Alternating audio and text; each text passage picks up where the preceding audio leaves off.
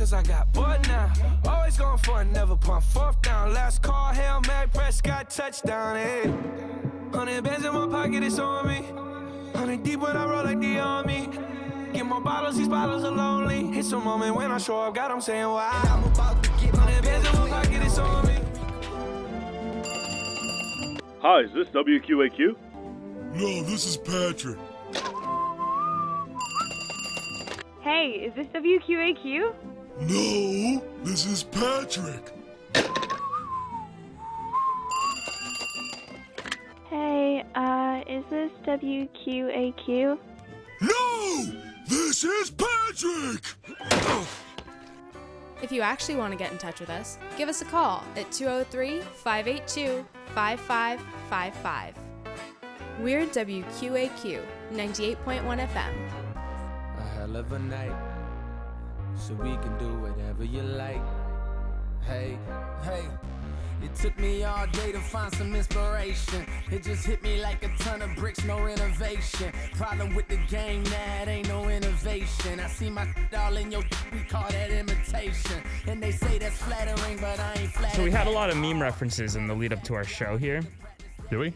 I would say so. I mean, I think the top of the hour that we have to play per FCC regulations, the Patrick, SpongeBob. No, this is Patrick. No, this is Patrick. Well, like I wouldn't call it a meme. It's more just an old joke being revived. Yeah, but it's like a Vine. You know, I think of memes like some people like my mom thinks of memes as like pictures with captions, and they're like ironic captions. I think of memes. 90s. I think of memes as like that's funny.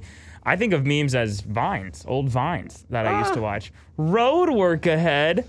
Oh, I hope it does. Yeah, no, definitely. It's the culture shift in terms of memes. I think they're not really memes, but like TikToks have kind of become the new kind of meme, I guess you could say. People are now trying to do dances, and I don't think that's memes though. I think that's people trying to be good dancers, and they're just not good dancers. Well, total sidebar. I'm perplexed at the fact that you can get like TikTok famous and make like a crap ton of money. Yeah, like I'm real blown away. Well, you know that girl Sydney Reynolds? Yeah. Who said, "What's your favorite celebrity interview moment?" What was this? She's the girl that went famous for favorite celebrity interview moment. Dude, I don't. Do you remember, okay. I don't have TikTok, Jack. Okay, but you obviously have seen. What is your favorite celebrity interview moment? Or what's your favorite? I haven't. You really haven't ever seen Jack, that? I literally don't even watch reels on Instagram. I hate everything that has to do with TikTok. See, like anybody who's ever had me for orientation can tell you that. I have never liked it. I hate it. TikTok has been around for 1 year since you were an orientation leader. The fact that I need to apply for jobs and people are like, oh, a requirement is TikTok. I'm like, dude, I don't want to do it. I mean, no, it's fair. People have the reservation. But Sydney Reynolds is the girl that was like, what's your favorite celebrity interview moment? Why? You know where she goes to school? Here. Yeah. We saw her yesterday. Yeah, I know. But the fact that you've never heard her say that? No. It was a first to me when she said yesterday during the open house. She's got over like 20 million likes on TikTok. Wild.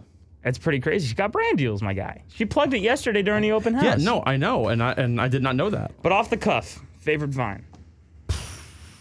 Oh God. Meme reference. Kermit the Frog when he goes over the shoulder and sings "I Don't Mind" by Usher. That's a great song, by the way. Mind.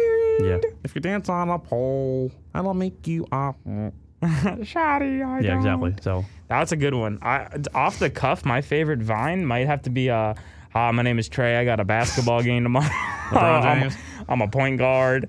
LeBron James. Yeah. There are so many good ones. The YouTube videos are endless. Dude, I used to, like, junior year of high school, I was just, like, really into, like, old Vines and things like that.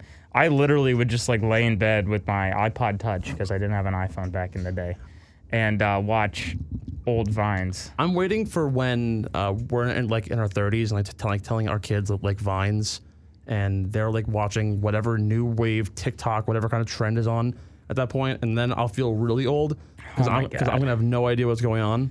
But I'll try and be the cool dad and be like, yeah, I totally understand what's happening, and I'll try and do like TikTok dances with my daughter. I don't know. Do you think I can see it happening? I'll be that dad. TikTok dances with your daughter? That's kind of weird, my guy. What?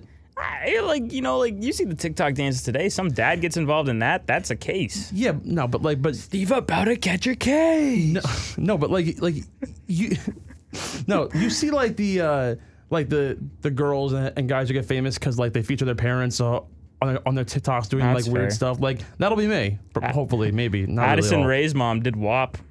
All right, that I won't do. That's too much. Look, how long do you think TikTok has before it eventually succumbs like Vine did? Well, what Vine had 4 years?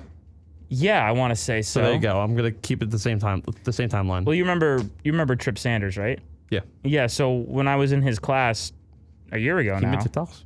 he did not make TikToks. No, he in fact was very much against TikToks. Good. Smart guest. He made us go. He made us do presentations on like social media companies. Like you could have picked Twitter, Facebook, Instagram, whatever.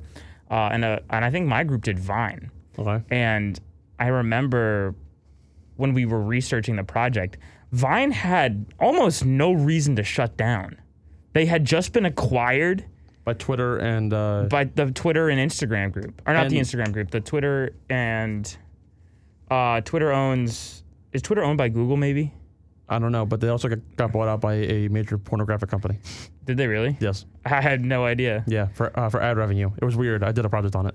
Oh shoot! Almost lost my computer. We're chilling. No, it was just like it was like a very bizarre.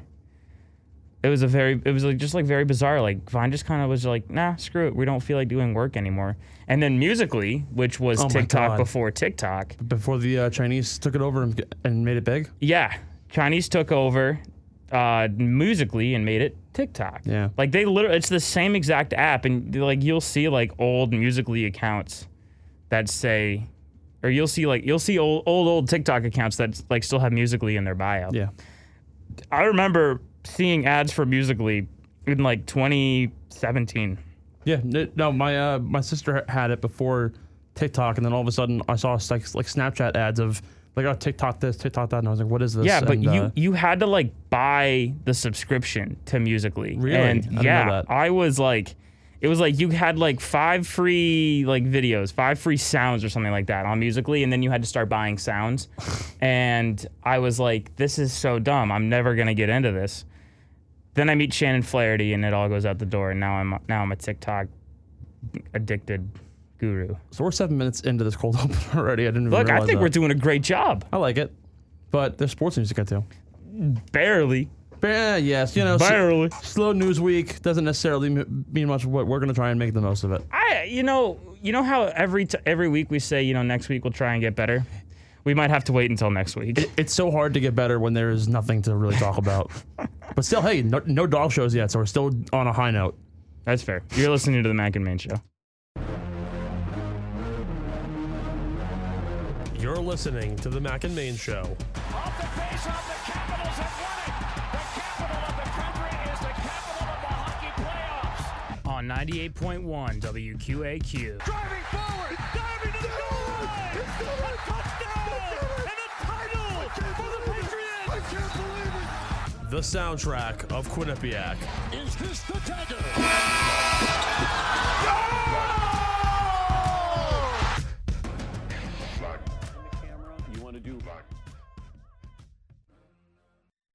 The blind stares of a million pairs of eyes, looking hard but won't realize that they will never see the P.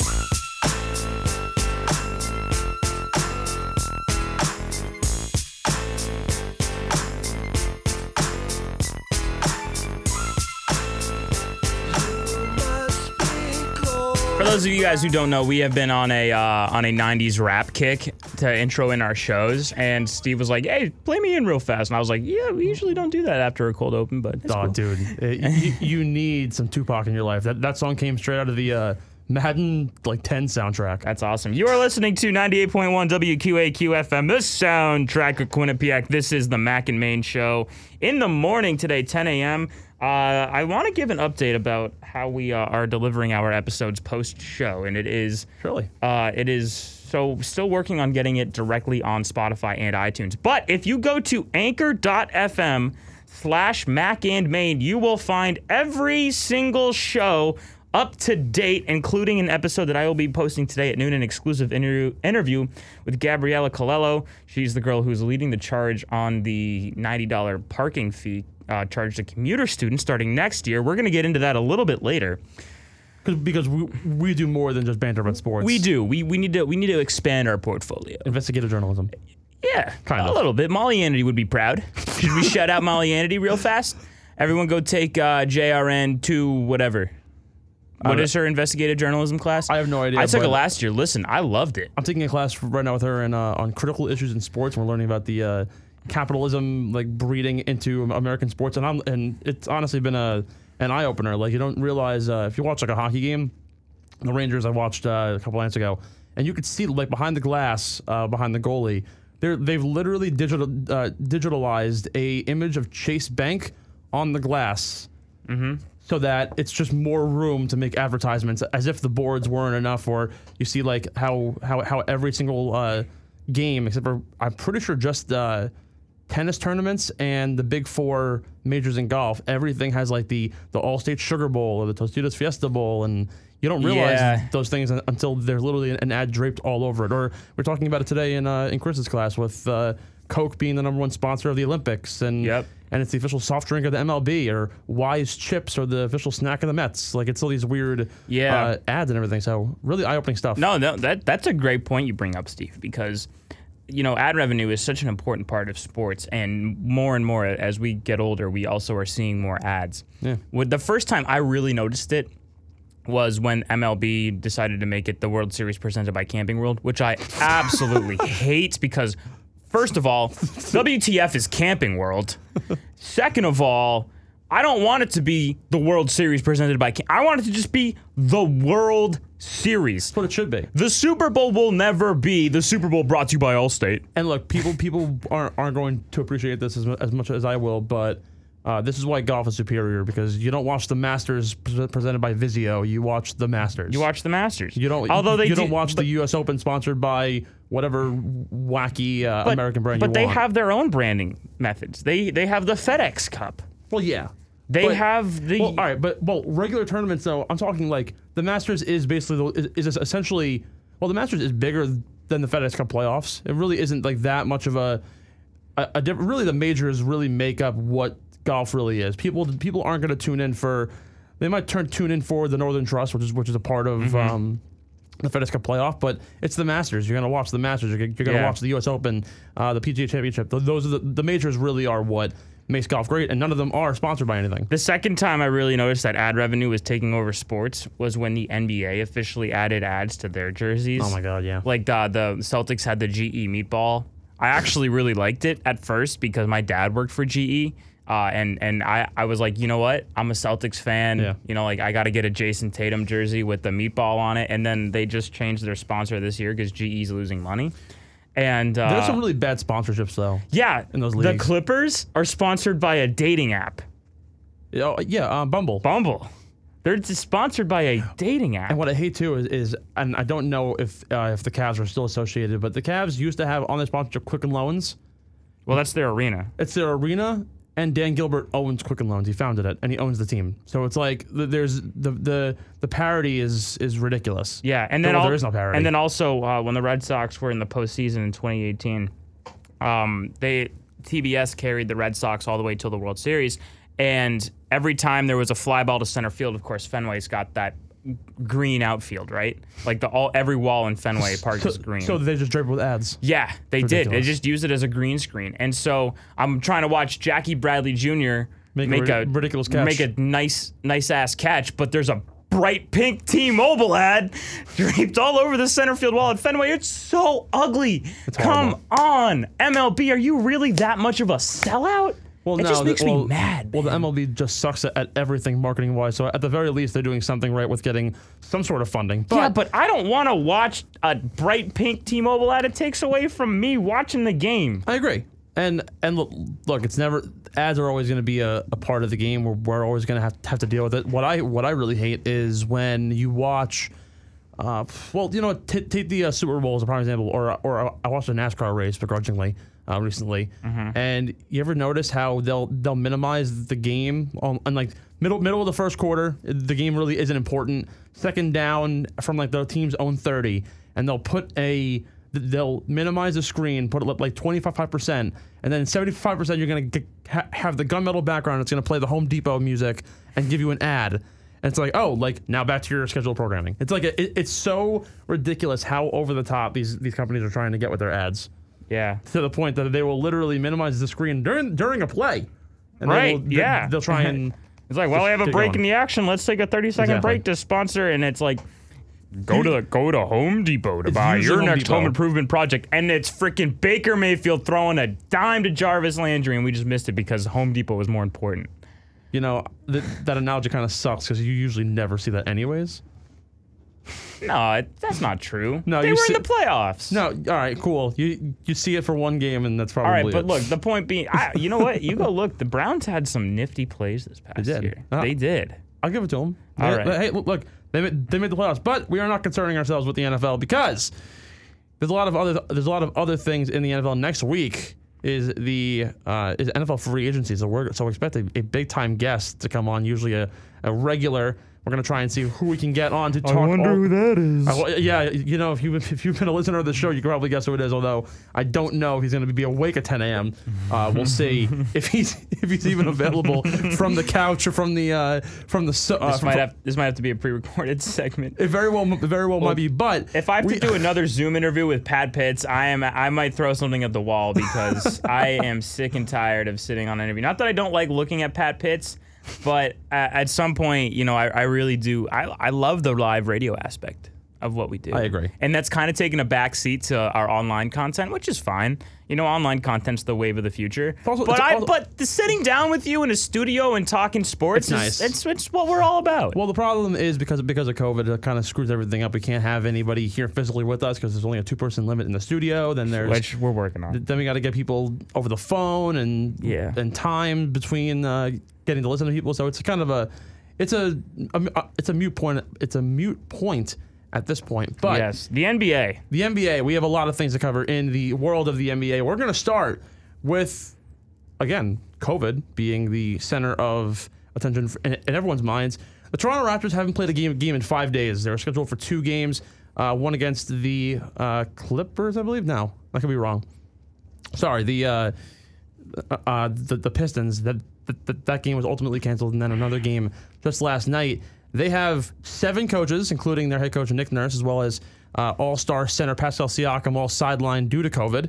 So the question begs to be answered: will the NBA eventually turn to a bubble? This is really the only time this year that we've seen a major COVID outbreak. That's not true, but a major one. The Celtics did have a struggle with Jaylen Brown and Jason Tatum for about a week, but they were swiftly back on the floor after only 2 games off, and the team still played the games.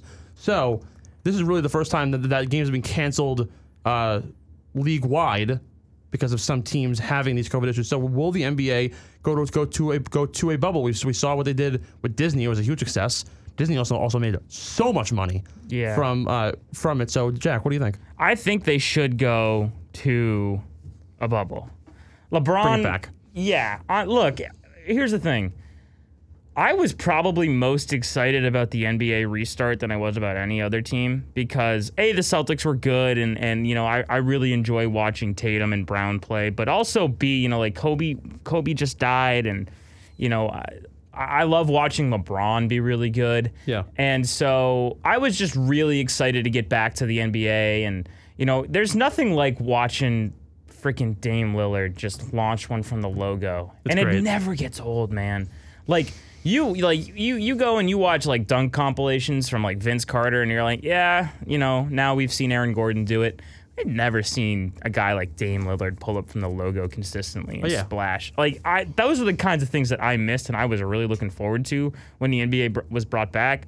The bubble was a huge success. It was the only bubble that was actually impenetrable by COVID. The bubble was by far the best thing. Well, their bubble was by far the best one out of all of them. Everyone else had some sort of a problem. Well, some didn't even utilize them at the NFL and MLB. But The MLB did have they had a fake bubble. They had like the playoffs. They had like we're gonna put the National League teams in Texas and we're gonna put the American League teams in LA, and we're gonna have like one of the games is gonna be held in San Diego and the other games are gonna be held in Dodger Stadium.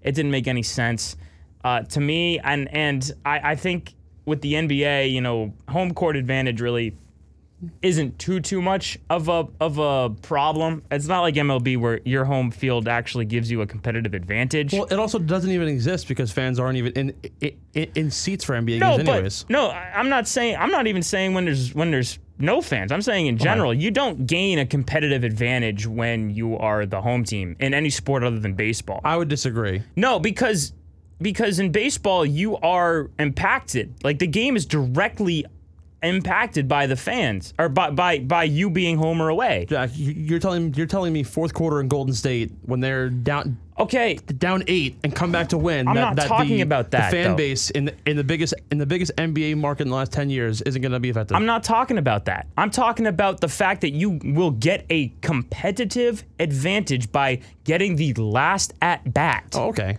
I'm not saying fans have anything to do with that. That's nothing to do with the fans. Okay. In the NBA, it doesn't matter if you're home or away. The court's the same length. The three-point line's the same distance. The fans will be rowdier for one team than they will for the other. But also, NBA players will tell you there's no better feeling than making 50,000 Golden State fans shut up. Yeah. And Kawhi Leonard will be the first to tell you that. But in MLB, when you have a bubble, you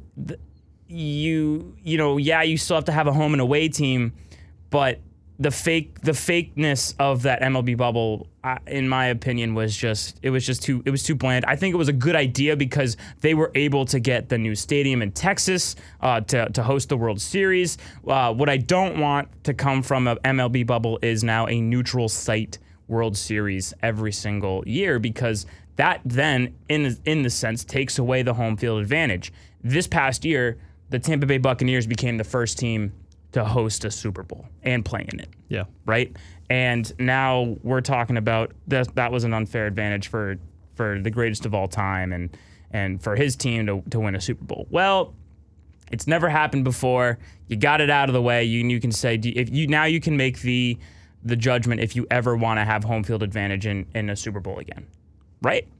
Yeah, but I think that whole issue is again, they had limited fans. Just because you're the home team, a football field still is the same. The only difference that could be is turf versus grass. And anyways, it's a turf field. So the only way that the field of play makes a difference in the NFL is if it's grass, because there's different kinds of grass and how it's maintained and stuff like that. Turf is turf. There isn't any way around it. There's AstroTurf and then there's turf. But every single team uses the same synthetic turf. Because yes, they do. Not Toronto. Toronto uses like a in baseball now. In football, yeah. Because certain conditions have to be all maintained the same way. In baseball, obviously, there is a difference in certain kinds of turf. Also, with again the grass. But baseball is the only sport that really has a bubble advantage when you disadvantage. A disadvantage because of the home field and because of the parameter. Well, yeah, the home field in terms of you getting the last at bat, but also the actual field itself.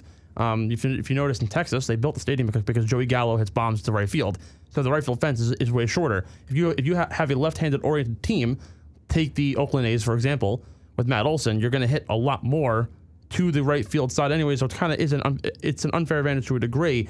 That's the only thing with baseball that I feel like you might not be able to have a bubble at a neutral site. But the NFL and NBA, there wouldn't be a problem. In terms of the NBA bubble, getting back to the topic here, they need to go back. Yeah, they do. Because first of all, it's making plenty of money for Disney. It's growing an industry that's in need. You could also really, if you don't even want to go to Disney, you could really separate the bubble into multiple different sectors, regionalize it, kind of like how March Madness is played. You regionalize it and then you slowly break it down. And what you could do is you can have every 2 weeks. You're going to change the section. So really, there's 8 teams that make it a piece. You might are they going to extend the playoffs For what? for the league? MLB? No, for the NBA. No. All right, and if they do, I will not watch the playoffs. All right. So what you could do is technically you could regionalize it 4 teams in sectors. You can go to the northwest, the west, the east, wherever it happens to be, and then you all meet in the middle as a tournament style, like always. You don't have to necessarily go to Disney. You could, considering it could hold 22 teams. You're only going to have 16 at this point. Or again, you might as well spread it out. If you could have fans in the arena, which there are some that are doing it. The Knicks, for example, have recently opened up to have some fans in attendance. Good, it works out. But if you're going to end up regionalizing it, you might as well do it if they do allow fans. The bubble will work so long as you can keep everyone contained in an area. You need sufficient hotel space, security, and so on. But the NBA certainly needs it because the Raptors also aren't even in Toronto. They're in Tampa because the Canada government isn't allowing them to even play in Toronto anyways. I think that the bubble is necessary for to set a good example for the rest of professional sports in America, but also because it would make I really don't care about the whole Disney making money thing, but that is a perk, definitely. Well, because the movie industry is tanking and Disney's a big part of that, but at the end of the day, the money will still be flowing in for the NBA more so than it would be for any other league in America. So for the NBA, they really don't lose a whole lot. They still have the same viewership, more or less. They still have, they still have the same competitive nature. The only thing that I miss about NBA is, and you alluded to it earlier when it's fourth quarter crunch time at Golden State, Steph Curry pulls up from, 30 feet out, splashes it, and then he does his crazy, jumping around, throws his threes in the air and fires his mouthpiece and does the wiggly. I mean, look, that just gets you going. Like when Jason Tatum dunking on LeBron James 2018 playoffs, I can't tell you how hyped my room was that year. Well, also, oh my God! I'd argue though that even in the bubble, you still kind of get that because you don't get it as much though. Well, you don't hear the noise, but I think it was kind of cool that when they had the bubble, they had the Zoom calls that you could like be a special guest and people would go nuts. But it's not like being at the arena. Like I remember Jason Tatum a few years back hit a game winner against the Knicks, and then he's running down the sideline. Paul Pierce, who's in a suit, broadcasting the game for ESPN, stands up and gives him a big time high five, and it became like one of the most famous pictures in Celtics history. Yeah. Like that's the kind of thing, like when the players are playing to the feedback of the crowd, that makes the game more hype. That makes the game more entertaining. When Obi Anunoby, he hit that game winner with 0.5 seconds remaining on the clock.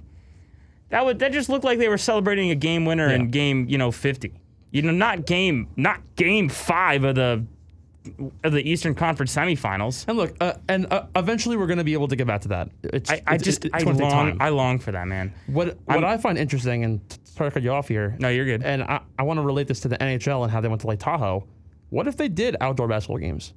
Oh, you've seen college hoops. They did a UNC Duke game on an aircraft carrier. That wasn't UNC. That was Michigan. Michigan State. Michigan State. Yeah, I remember that because I believe I was in Cooperstown when that game happened. And Dick Vial called that game. Draymond Green played in that game. Oh, God. But like stuff like that, you could have these outdoor games. You aren't going to be able to have it at 1 o'clock because of sun glare, but if you have an outdoor arena and play some basketball in it, I don't see why you can't utilize like NFL stadiums. You could spread out fans. We see March Madness happening in at AT&T in Dallas. Granted, it's still a halfway indoor stadium because it has a revolving roof. Right. But you could definitely go the outdoor. You outdoor guys route too. Practice in the bubble? I'm sorry. Hey, what? Jerry Jones. No, a few years ago, Rob Gronkowski made fun of Jerry Jones for the Cowboys whenever it rains in Dallas. He's like, you guys want to go practice in the bubble? When Bill Belichick's like, rain, snow, sleet, tornado, y'all are practicing outside today. All right, we got to move off the virus topic. So turning to big news across the NBA. We're going to start in Houston. Big news. This is all big news, Steve. Come on, man. I need the energy. Victor Oladipo turned down a 2-year extension with the Houston Rockets. They've lost 11 in a row. Yeah, the Houston Rockets are an absolute shambles. They got rid of Harden. We know what he's doing in Brooklyn. They got John Wall in exchange for Russell Westbrook, which is by far the worst trade this team could have ever made. He's getting skinny. And now Victor Oladipo, who they acquired from the Pacers in the 3-team trade with James Harden, he denied a 2-year contract, doesn't even want to play in Houston. They've lost 11 straight games. They're in absolute shambles. They suck eggs. I'm here to tell you right now, we don't. It's just Houston. Not you. It's Houston. No, but honestly, at this point, we don't care about Houston. And now they're in second to last place. The only team they're better than is the Timberwolves. And honestly, a piece of hot garbage is probably better than them at this point. Mm-hmm. So how concerned should Houston be? Dude, if I'm Houston, I mean, it's a bummer. It's a lost cause. You're not paying you're paying the third biggest contract in NBA history, John Wall.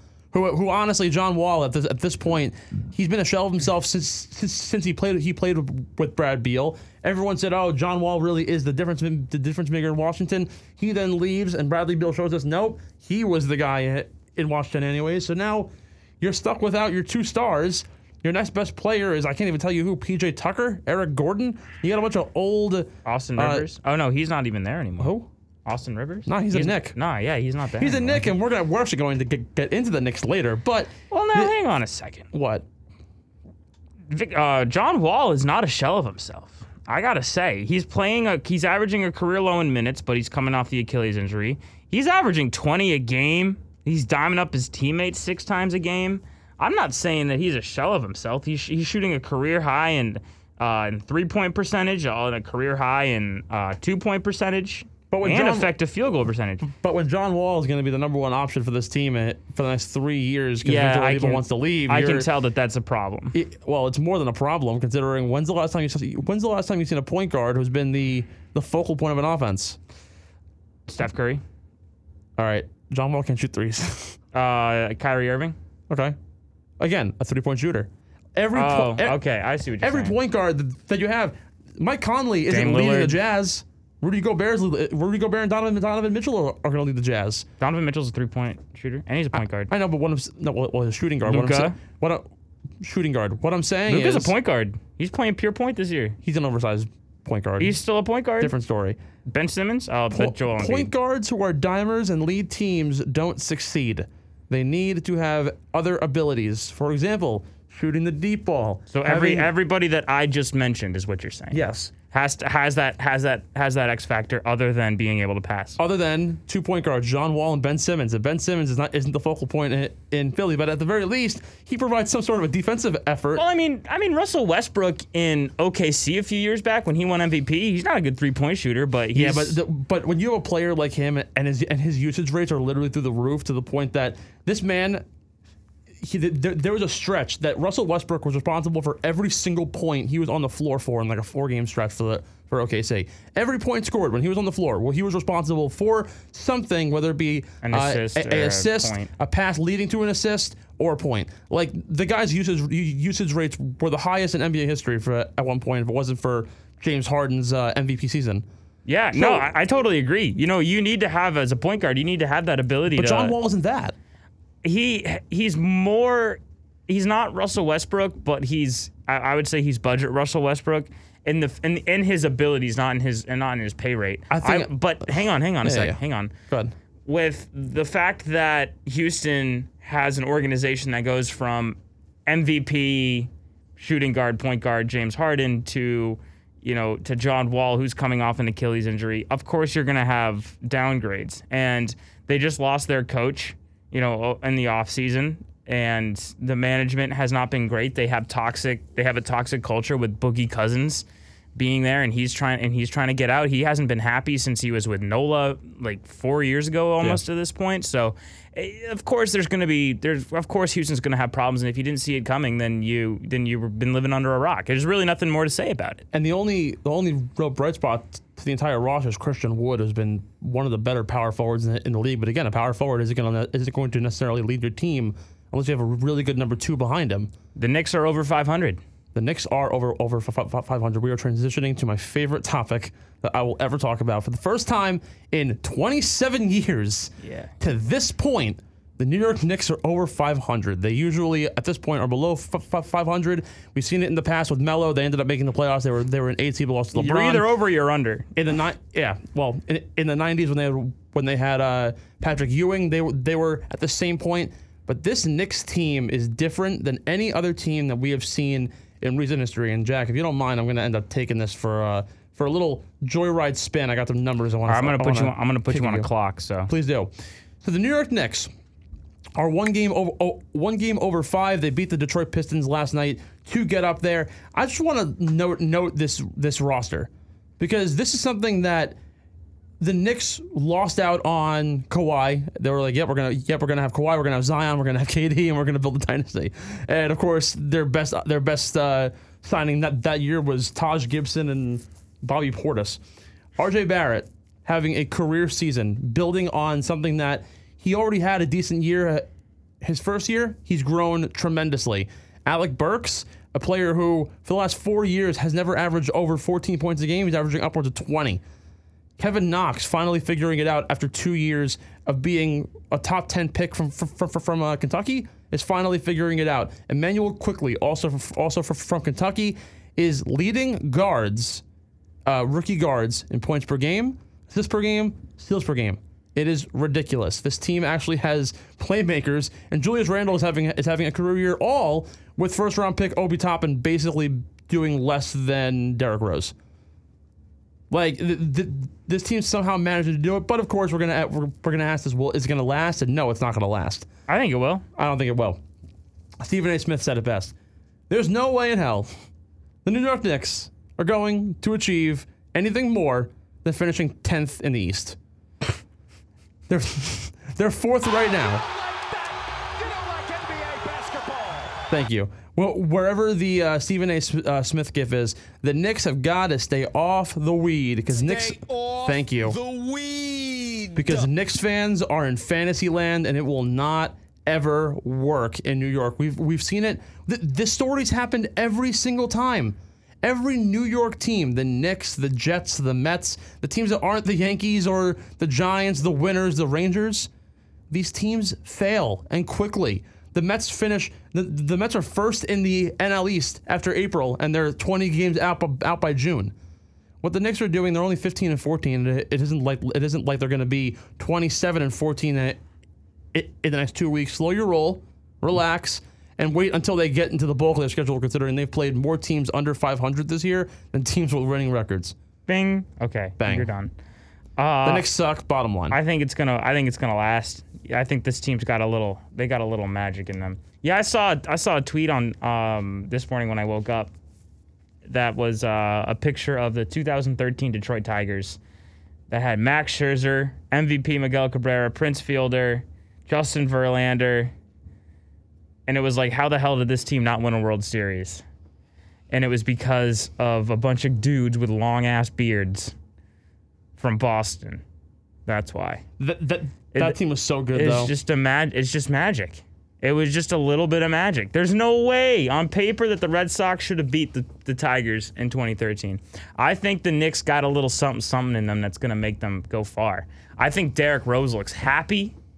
I think that Obi Toppin, while despite him not being the star of the team yet, I think that he offers a little bit of flair that the Knicks need to get into the playoffs and maybe be a second-round exit. But it's a step in the right direction, and now we move on to the Miami Heat. Hold on. I want to rebuttal, and actually this relates to the Heat too. When the Heat made it to the bubble and they ended up going far, their success was really a product of the bubble to a degree. They're jumping up now, but I'm not saying the Knicks aren't going to make the playoffs. I think they might end up making it as an 8 seed. Look, the East is weak, and the East has been weak for the last 6 years. So there's certainly an opportunity, but if they end up making the playoffs, they're going to be a first-round sweep. It doesn't matter if they're the 5 seed through the 8 seed. Through the 8 seed, it's going to be even worse because you got to play Philly. But if they're anything worse than the 3 seed, they're a first-round sweep, and it's easy. This team has one of the lowest defensive efficiency ratings in the NBA, but over the stretch of 8 games where they've won They've won 5 out of 8. They have one of the highest points per game percentages, but again, a lot of it came from beating who else? The Detroit Pistons, who's last or second to last, or actually not last in the East, second to last in the league. So a lot of the numbers aren't supporting a case for them to really go far. I don't think it's going to end up working out. If they finish a 7th or 8th seed, that's probably where they're going to be. The Miami Heat, 6 winners of 6 straight games. Goran Dragic is back after an ankle injury.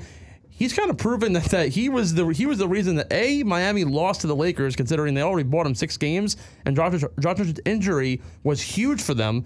After losing 4 straight games and I've now won 6 straight, are the Heat back in the heat of the playoff push? You asking me? Well, they are. But I mean, of course they are, because you just mentioned how weak the East is. Also, I'm looking at the 76ers right here. They look like they've lost 5 of their last... No, they've lost 5 of their last 9. They haven't been hot. So, if I'm a Heat fan and if I'm a Knicks fan, I'm looking at, maybe the spark that started off their season, the 76ers season, is starting to wear off a little bit. And that's something that you should take advantage of, especially if you're, a team like Miami, a team like Boston that really needs something to motivate them to make a push for the playoffs. Hey, look, there's nothing wrong with but when Miami or when Philadelphia loses an OT to the Cavs, goddamn. But no, the Heat are good, bro. Like they're the same team essentially that they had from last year, except that they traded Derek Jones Jr. to Portland. Mm-hmm. With that being said, though, they got Miles Leonard, who's a solid backup to Bam. Bam's one of the best young power forward center duos in the league. Jimmy Butler, hardest working player in the NBA, no cap. Tyler Hero, just a plug. And then Duncan Robinson, your D3 white boy who just drills threes. He's the diamond. Look, the Heat are by far legit. Oh, yeah. I would argue the Heat actually might end up being the 3 seed, because considering the Bucks are starting to fall off too. The Bucks are 21-13. They've won their last 5, but prior to that lost 5 straight. So they've been just about as shaky as a rusty wheel. Yes. The East is really hot and cold at this point. The Sixers are in the same boat. The only team that's really showing out right now is the Nets, who are 8-2 over their last 10. And if it wasn't for 42 points from Luka Doncic, they probably would be 9-1 at this point. So the Heat are by far a considerable threat. And here's why. The injury to Goran Dragic was huge for them in the playoffs, as I mentioned. In my opinion, he probably could have beaten the Lakers in the finals had they had Dragic and Adebayo both fully healthy. If you remember back then, Dragic was out with the ankle injury that he actually had from last week, as well as Adebayo was dealing with back stuff. So they weren't full strength. Still bought the Lakers and by far the best tandem in basketball to 6 games. LeBron and AD, as well as them having a red-hot Alex Caruso.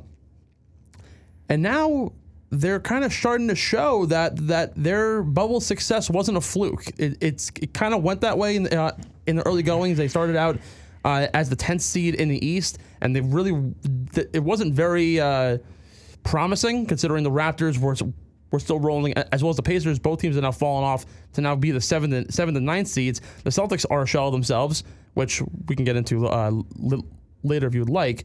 But the Heat are a force to be reckoned with. Don't be surprised if they end up finishing as a top 3 seed in the East. Steve, you just contradicted yourself. No, I didn't. Yes, you did. You said the East is way too weak and too flippity-flappity for anyone to make a solid projection. The Knicks are looking like they're a playoff team, and you just said they're in the poopers. The Knicks are going to fall off. Look, what's me to think that Miami won't do the same? I mean, because Miami on paper has the 3rd strongest team, actually the 4th strongest team in the East, but with teams like the Celtics, the Raptors, and the Pacers all taking big nosedives over the last 2 weeks. I mean, with that being said, the Celtics have a top 5 team in the East on paper. Well, on paper, yeah. But they're not showing up. Yeah, they're 17-17, my guy. But the Heat are showing up, because the Heat are 7th in the NBA in points per game with Goran Dragic hurt. They're now 3rd with him. So this team is growing on their offensive momentum. They have 8 guys within the top 35 in defensive rating.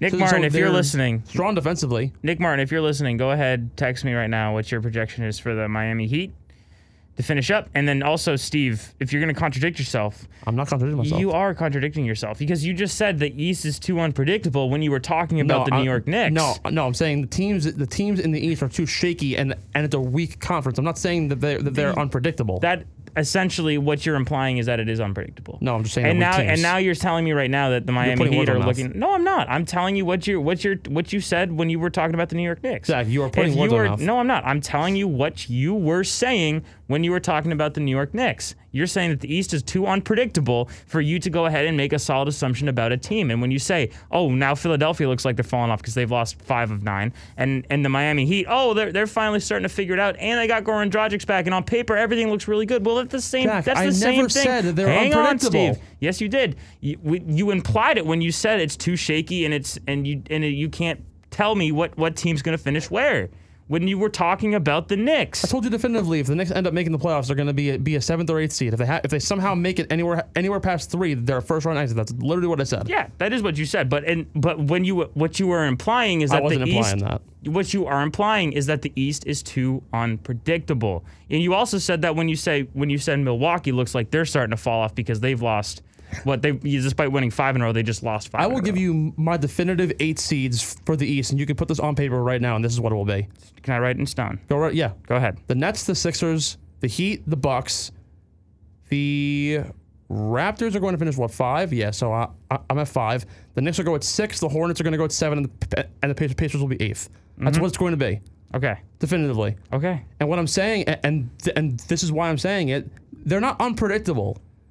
The top 8 seeds in the East have been relatively the same in terms of trends in the last 10 years. The 8th seed has consistently been the same team over the last 7 or 8 years. It was the Bucks for a long while, and now the Bucks got Giannis and irrelevant. The Sixers have been a top 3 team for the last 4 or 5 years. The Raptors have been a top team for the last 3 or 4 years. The Celtics are always a top 3 team every single year. And if they don't end up finishing 3rd, they're very close at 4 or 5. The Pacers have been consistently a top 6 team. So there is consistency. The problem is that there are too many downward trends for a lot of these teams, a lot of up and down. But you can still very easily predict where these teams are going to end up. Well, yeah, when one team has the perennial MVP Defensive Player of the Year, of course. And yet the Bucks are slipping because they're showing that Chris Middleton really isn't a reliable number 2. He really is a glorified number 3. Yeah, they traded away their future for Jrue Holiday. Yeah, I know. That's kind of ridiculous. We're going to move on to our final segment of the NBA before we have to go to a commercial break. The LA Lakers, I was fascinated by this. There was a story done by ESPN LA discussing the future of the Lakers. Now, NBA champions, possibly NBA champions again if they end up going back-to-back this year. They're certainly in the mix for it. According to most betting odds, they're the second or third best team in order that will end up getting it behind the Jazz and the Sixers. And now, within the next 2 years, they need to pay just about everyone on their roster: LeBron James, AD, Dennis Schroeder, Montrezl Harrell, Alex Caruso, you name it, they got to pay them. So the financial future of the Lakers is in peril, considering that they're not going to have the money to afford all these guys with LeBron James opting out every other year to gain more money because the salary floor keeps on growing. So, Jack, how long will the Lakers last? They'll go to the NBA Finals. There's no one in the West that could beat them. I'm not talking this year. I'm talking in the future. How long will this Lakers dynasty last? I'd give it 2 years, 2 or 3 years. I mean, I think that the reason why I think it's going to end is because LeBron will eventually leave to go play with his son wherever his son gets drafted. That's almost certain that's going to happen. Yeah, wherever Bronny goes, LeBron's out. LeBron's going there too. That's been said. If it's Detroit, he's going. Yeah, I mean, actually, maybe not. If they have an expansion team go to Vancouver, Bron will go there. The matter of the fact is I don't, LeBron James essentially signs 1-year deals every single year, but he just signed a contract extension to stay there for 3 more years. Paul George just signed his contract extension to stay with the Clippers for 3 more years. With opt-outs, though, every other year. So really, did he really get opt-outs every other year? Well, LeBron has. I'm not sure about Paul George or Kawhi, whichever one he said. Paul George. Yeah, I don't know actually, can we look that up? Yeah. Just like look up the contract details of LeBron. Yeah, I can get everything. And Paul George. Just because, like, not because I want to. I just want to see like what the details are there because, you know, Bronny's what, like 16 now, 17. He's gonna go to college in 2 years, I think. And he's gonna be a one and done. Yeah. So LeBron is currently under contract right now, $39 million, and then next year he has an opt out next year, if he would like. If he ends up opting out, he can get up to 15% more on his contract. That's crazy. And actually, he signed the contract back in 2018-19 when he went the first year. So this is year 3 or 4, and he had opt-outs in every year available. So LeBron's able to opt out and gain more money every single year. That's because he's LeBron James. He could demand his release tomorrow, and the Lakers would have to listen to him. I can get you Paul George right now. Paul George is looking at same thing. He's had an opt-out after the 2019 season. He kept it. 2020 and now 2021, he's able to opt out. So he has basically essentially the exact same contract as LeBron, minus give or take a few million. Yeah, I mean, I would say I give the Lakers 3 more years. Realistically, I'm only going to give them 1 to 2, and that's with everything they have. Dennis Schroeder is up at the end of the year, as well as Montrezl Harrell, both of which were interesting financial situations in and of itself, considering they traded for both. So where they go, they're gonna have to keep LeBron for as long as possible. AD is gonna become the focal point of the team once LeBron leaves in 2 or 3 years when Bronny ends up joining the league, and then whoever's gonna really stick around as the 2 and 3. In my opinion, you can only really keep either Schroeder or Harrell. There isn't really an option for both, considering their skill set. Dennis Schroeder being the comeback player of the year and Harrell being the 6th man of the year, both of which are going to demand some sort of money in the coming year. So I'm going to give them 1 to 2 years as the exact same team that they are. 1 year if they end up having to get rid of one of them. We're going to take a break. When we come back, we're playing the NFL QB Carousel. We've got a little special segment, and then Steve plays a game. You're listening to 98.1 WQAQ.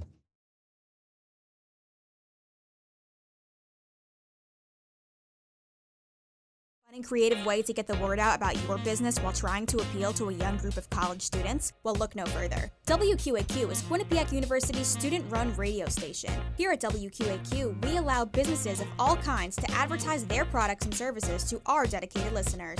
All we ask is that you provide our production team with copy points for your desired ad, and we'll come up with a professional and fun radio spot that will play at least 20 times per day. That's 140 times per week and 1,800 times per month. WQAQ, the soundtrack of Quinnipiac. Of all the ethnic groups in the U.S., Black Americans hold the highest infant mortality rate. Healthcare disparities are just one of so many issues in society affecting racial equality.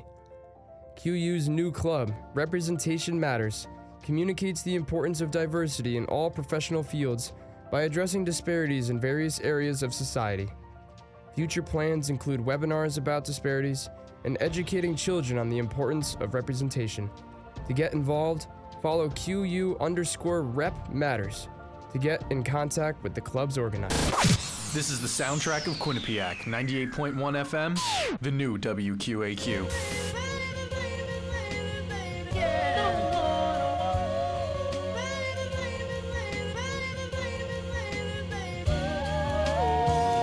Yeah. See the crib and ask who did I steal from? Price tags on making the world feel some. They don't have enough to satisfy a real one. Maverick Carter couldn't even get the deal done. Scared to come towards us, gotta run from us. Louisville, hush money for my young gunners. Rick Pitino, I take them to strip clubs and casinos. Stack casinos, get all of you scratched like Primo. Worms, I just opened up a can of those. My mother had a flower shop, but I was Sandra's Rose. 2 girls that I wrote like Indiana Jones. I make them walk together like I'm Amber Rose. 98.1 WQAQ, the soundtrack of Quinnipiac Jack Maine. Steve McAvoy on the Mac and Maine show in the morning. We're going to run through this NFL QB carousel segment real fast because I don't want to be in here too much longer. I got you. It's hot. It is very hot in there. It is hot in here. It's getting hot. I don't think Steve showered this morning. That doesn't help. Whoa. I shower every morning. Rude. Well, Russell Wilson just added his name into the mix of QBs that could be finding a new home. Talk about a story. You know, Russell Wilson has been, when he was a rookie, he was an instant success thanks to the heels of the Legion of Boom. We remember Cam Chancellor, Earl Thomas, Byron Maxwell, and co. And now, and of course, Richard Sherman. And now he wants out, which is sort of an interesting mix. But here's the story, though. Because of the no trade clause, and I hate the idea of the no trade clause in sports, and yet teams demand a trade, he said he only wants to go to 4 places: Chicago, New Orleans, Las Vegas, and Houston. Actually, I don't know if Houston's correct. I just kind of threw it in there because I know there's 4 teams. I'm pretty sure Houston is correct with the stipulation of Deshaun Watson leaving, obviously. Yeah. So Jack, what's the best destination? Because all of these kind of have their own unique twists and turns. Here's my 100% biased opinion: New England. Oh my God. Yeah, Russell Wilson lost a Super Bowl to New England. Big whoop. Want to fight about it? New England's in the pooper. They're not making it back to the Super Bowl anytime soon. Russell Wilson is in his prime. He has had struggles remaining consistent throughout a season. He always balls out first 5 weeks of the season, looks like MVP material, and then Seattle kind of falls into mediocrity. The best part about the Seattle Seahawks is DK. I'm so mad that New England did not draft him and decided to draft he's so beyond good. They decided to draft a car wreck in N'Keal Harry. And I just feel like if you want to learn about, if you're a dedicated professional and you carry yourself with the utmost pride and you want to get the most out of yourself as a football player, you go and you play for Bill and Belichick. I agree with you, and I think Bill is a great option considering the history that he gave with Tom Brady, but he doesn't want to go to New England. So it's bizarre. I know it is strange, and it's even equally as odd that like all the teams that he wants to go to are like bad teams. Not necessarily. It's equally as weird though that no team really wants to go to New England either. No player wants to go. Deshaun Watson's no trade clause listed the Pats as a maybe, not as a definitive. I want to go there. And now Teddy Bridgewater is also saying I don't really want to go to New England if I end up getting dealt. So there's a lot of question marks to where the Pats are going to go, and we're going to assess that later on in the segment. But Chicago, New Orleans, Vegas, and Houston, they all have their ups, they all have their downs. Chicago is basically a dumpster fire with Mitch Trubisky. Allen Robinson is in his last year of his contract, is actually a free agent now. They're probably going to end up franchise tagging him. So if Allen Robinson is going to go anywhere, he might be inclined to stay if they end up getting a quarterback for him. They'll actually give him the ball. In New Orleans, Drew Brees' career seems to be kind of on pause, although he put a photo out on Instagram recently of him pushing weight, like on one of the sleds, saying my career ain't done yet. So I don't know what Drew Brees is up to. He might be done, but if you match up Russell Wilson with Michael Thomas, that'll be a pretty attractive bet. Cool. With Alvin Kamara, you're going to give him now the top three wide receiver, despite his poor injury-riddled year this year, and who could be considered a top 3 running back, the number 1 pass-catching running back in the league behind Christian McCaffrey. I think he would be a great bet. It's kind of what he had in Seattle when Seattle was in their prime. A great defense, Marshawn Lattimore, not DeAndre Jordan. He's an NBA player. Cameron Jordan, one of the best pass rushers, underrated pass rusher. One of the best running backs. He had Marshawn Lynch. He gets Alvin Kamara. Well, Marshawn Lattimore and Cameron Jordan are on the Saints. They weren't on the Seattle team. I know. That's what I'm saying. If he goes to Seattle, or if he goes to NOLA, he gets kind of the same outline that he had when Seattle was in their prime. And really, if anything, it's upgrades. Considering he had Michael Bennett as his number 1 edge rusher with Bruce Irvin. He had Bobby Wagner. I totally blanked on the name. Bobby Wagner, who's one of the best middle linebackers in the game. Still he has him, but he doesn't really have he doesn't have the secondary anymore. He's getting upgrades at running back and wide receiver. But hang on, yeah, because I got to finish here. I got to finish here. You're rushing me. Well, no, you cut me off. We'll play the tape back. God, you got that on replay for me? Anyway, when Seattle was in their prime, I'm talking strictly on offense, really. And I mean, like, yeah, getting Cameron Jordan and getting Marshawn Lattimore and and getting some of the other solid corners that they have out there. C.J. Gardner-Johnson, he's a respectable corner in his own mind. You also got Jared Cook. You've got Alvin Kamara. You've got Michael Thomas. And then you got a coach who loves running gadget plays. Taysom Hill, Jameis Winston, gadget guys. Russell Wilson has a couple career touchdown catches. I mean, give me Russell Wilson on the Saints, and you're talking about potentially one of the most explosive offenses we've seen since maybe Peyton Manning in Denver, Tom Brady with Randy Moss in New England. And going back to your point with going to New Orleans, when he played back in Seattle, back in those championship years, he didn't really have a terrific offense. Marshawn Lynch was a great running back, but he wasn't a pass catcher. Their best wide receiver was Jermaine Kearse and Golden Tate, who Golden Tate's been way past his prime anyways. But Doug Baldwin didn't last. He was injury-ridden, and he retired at 27. So they're not... Getting Michael Thomas is by far the upgrade. Chris Carson's probably the best running back he's ever had.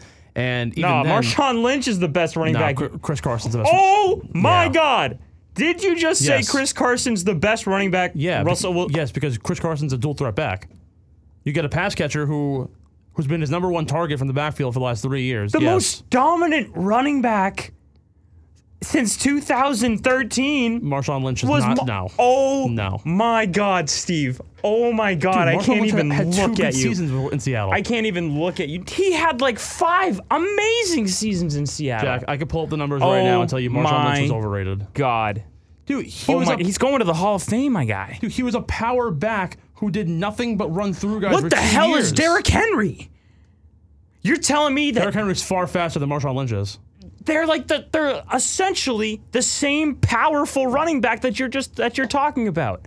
Marshawn Lynch it's not even close. Marshawn Lynch is a distant Marshawn Lynch place. has two career seasons with more than 10 touchdowns. He's never had more than 8 ever. Because Russell Wilson's a passing quarterback. Dude, no. Yes! Oh, Steve. Oh, my God, Chris Carson is better than Marshawn Lynch. And again, the numbers show it. Put a poll out. Chris Carson in the last 3 years has had more than 10 touchdowns. 3 years. Because who else is going to get touchdowns on that offense besides DK Metcalf? Who's been in the Tyler league? Lockett, who's finished a top 12 receiver in the league all 5 years, has been there. Put out a poll. Metcalf also finished a top 12 receiver. Put out a poll. Best running back that Russell Wilson had in Seattle. Everyone's going to tell you Marshawn Lynch. It's not Marshawn Lynch. It is. Oh my and goodness, the numbers also fully support Chris Carson anyways, considering he has more yards than Marshawn Lynch ever had. He has more yards per attempt, more touchdowns, more rushing yards. He has everything more than Marshawn Lynch. He's a better player. He's the better option. Bottom line. He's not. He's straight up, he's just not. In terms you're just completely incorrect. But I'm going to actually say that going to New Orleans might be a great upgrade, but honestly, Vegas might actually be the best option for him. I don't think so. They have a stronger. Well, considering the trade package that you'd have to give to in order to get Russell Wilson, you're probably going to have to give up one of your offensive linemen, Ryan Ramczyk or Tariq Armstrong, who are two of the better or two of the best guards and tackle respectively in the league. So you're going to have to trade one of them. So you're going to get a discounted offensive line to a degree. In Vegas, the big trade package, they have the draft picks in order to get him, and you have a young Henry Ruggs, you have a really good tight end Darren Waller. Your running back is still sizable considering you have Josh Jacobs. So really, you have the same offense, if not a little bit better, and just younger. Because also Mike Thomas has to get paid soon, so you might have the better option going to Vegas. John Gruden is the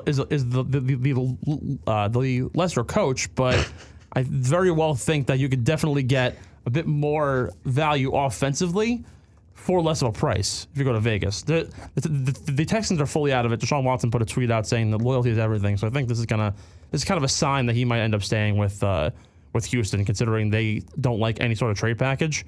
And I think Deshaun doesn't necessarily want to.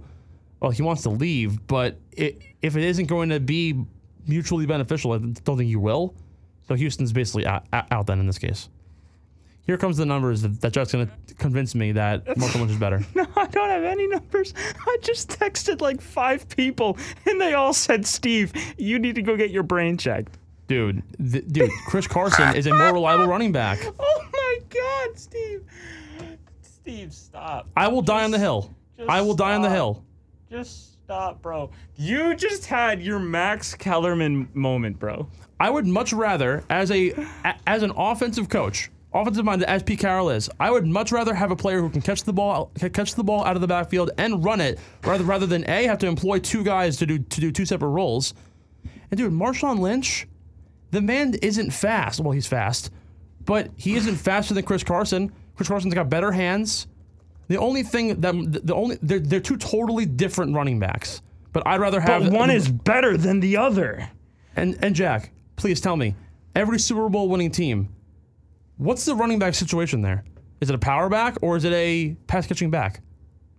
Most recently, power backs. No. Yeah, LeGarrette Blount, New England Patriots. You're gonna tell me LeGarrette Blount was the number one running back on that team? Yeah. No, he wasn't. Wasn't James White? Was Shane Vereen?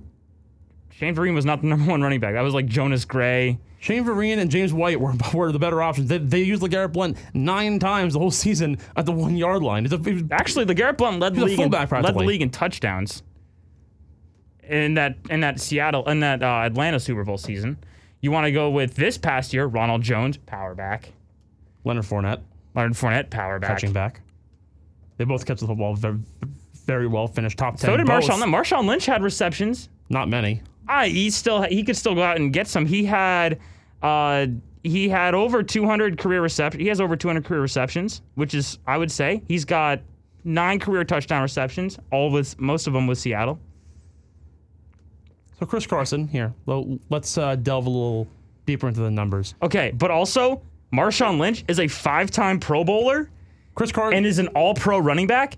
And he's on the Hall of Fame 2010s team. Chris Carson doesn't have an accolade to his name. Because he's only played 4 years in the league. And within Marshawn Lynch's first 4 years in the league, he was already a Pro Bowler. Chris Carson with Buffalo. Chris Carson has had back-to-back 1,000-yard rushing seasons, 10 touchdowns. Okay. He's averaging 40 pass catches a year, which ranks top 5 only behind Kamara, McCaffrey, Josh Jacobs, and Saquon Barkley. Marshawn Lynch, first 2 years in the league, rushed for over 1,000 yards, both his first 2 seasons.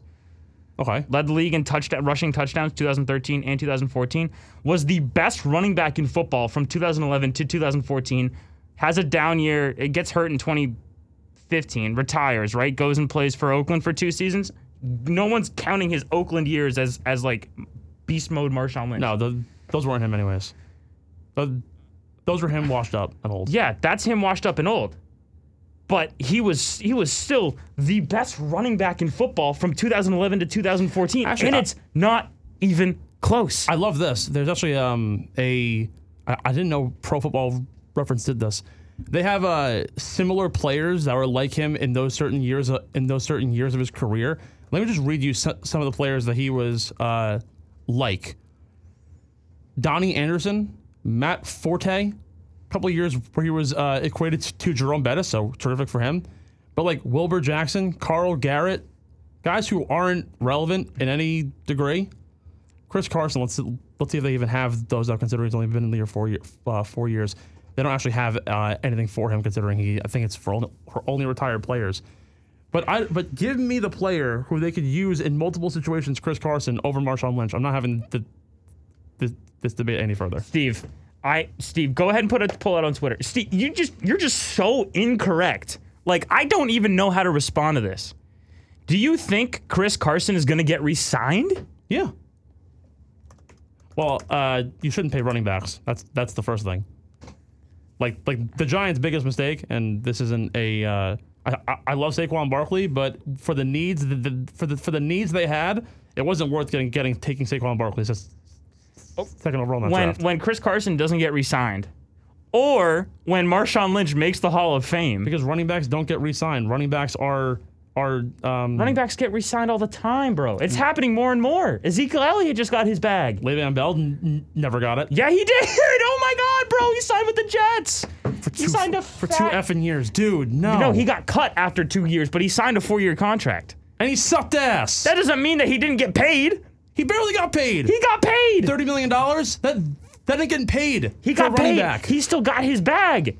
Still got his bag. Ezekiel Elliott got his bag. Marshawn Lynch got his bag. Dude. Saquon Barkley will 100% get his bag. Why wouldn't he? He's going to walk. Why wouldn't he get his bag, though? He's going to get his bag somewhere. Because running backs are replaceable. The running back position has A, the shortest lifespan in the NFL, and B, they don't get re-signed nearly as often as actual players who need it. Wide receivers, quarterbacks, offensive linemen. The running back is the most replaceable position on the field. By far. Players don't last more than 4 years on a team, unless in the very rare instance, like you are a LaDainian Tomlinson or a Jerome Bettis or a Barry Sanders. I want you to say definitively right now, I want you to tell everyone listening in and everyone who I'm going to clip this tweet. I think Chris Carson can have a better career than Marshawn Lynch did down the stretch. Do you think Chris Carson is the best running back Russell Wilson ever had in Seattle? Yes. You heard it here first, ladies and gentlemen. Nope. Wow, is he wrong? Kevin Perez. and Kevin Perez thinks every year the Giants are going to make the playoffs. Get out of here. Dude, yes, but it's just like... The same people who... you're just so incorrect, it's the comical. Same people who think I'm wrong are also the guys who believe in Daniel Jones at this point for the Giants. And also... he's a train wreck, too. And also, like, the fantasy champions of Quinnipiac, Mike and Dan Kagan. Oh, yeah, fantasy champions, cool. What an accolade. No offense to them. Look, I love all these guys, but you, like, the reality is... The reality is one guy's a Hall of Famer, the other guy has been a backup for most of his career. Yet? No, but he was on the Hall of Fame 2010s team. He has to be retired for 5 years. He's going to be in the Hall of Fame. Beast mode. I'm not denying he won't be. He had 7 1,000-yard rushing seasons. That's great. Which means he is the best running back Russell Wilson ever had. But Wilson's had Chris Carson now for 4 years, and he had 2 1,000-yard rushing seasons. Has had 10 touchdowns all of those years, all of those years. He had 700 yards last year, but was out for 8 weeks. So he was on pace to smash all his numbers anyways. Chris Carson can very well have a much better career than Marshawn Lynch has. Dude, my God, he was on pace for his 3rd straight 1,000-yard rushing season. That's the same amount as Marshawn Lynch would have had in Seattle. You just cannot, dude. We're going to take a break. I can't even cap with this right now. You're listening to 98.1 WQAQ.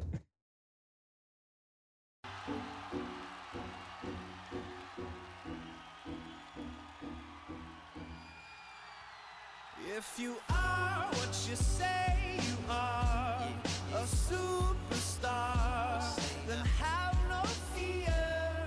The camera's here and the microphones, and they wanna know.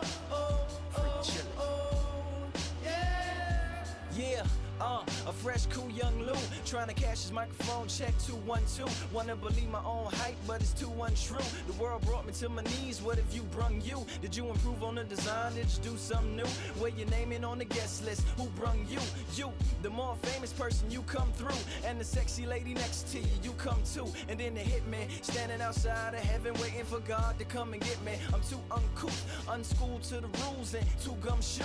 Too much of a newcomer and too uncool, like Shadow in the Veil. I battle with it well, though I need a holiday like Lady Who Sung Blue. Go back, whatever you did, you undo. Heavy as heaven, the devil on me 2 tons too. If you are what you say you are, a superstar, then have no fear. The camera's here and the microphones, and they wanna know. Yeah.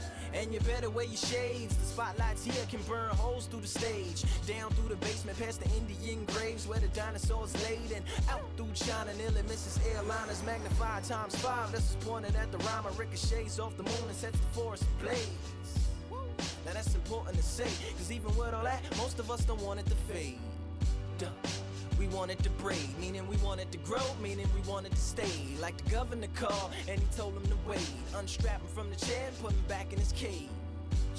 The audience ain't phased, and they ain't gon' clap, and they ain't gon' praise. They want everything back that they paid, cause they've been waiting since 10 to see the lights get dim. If you are what you say you are, a superstar, don't have no fear.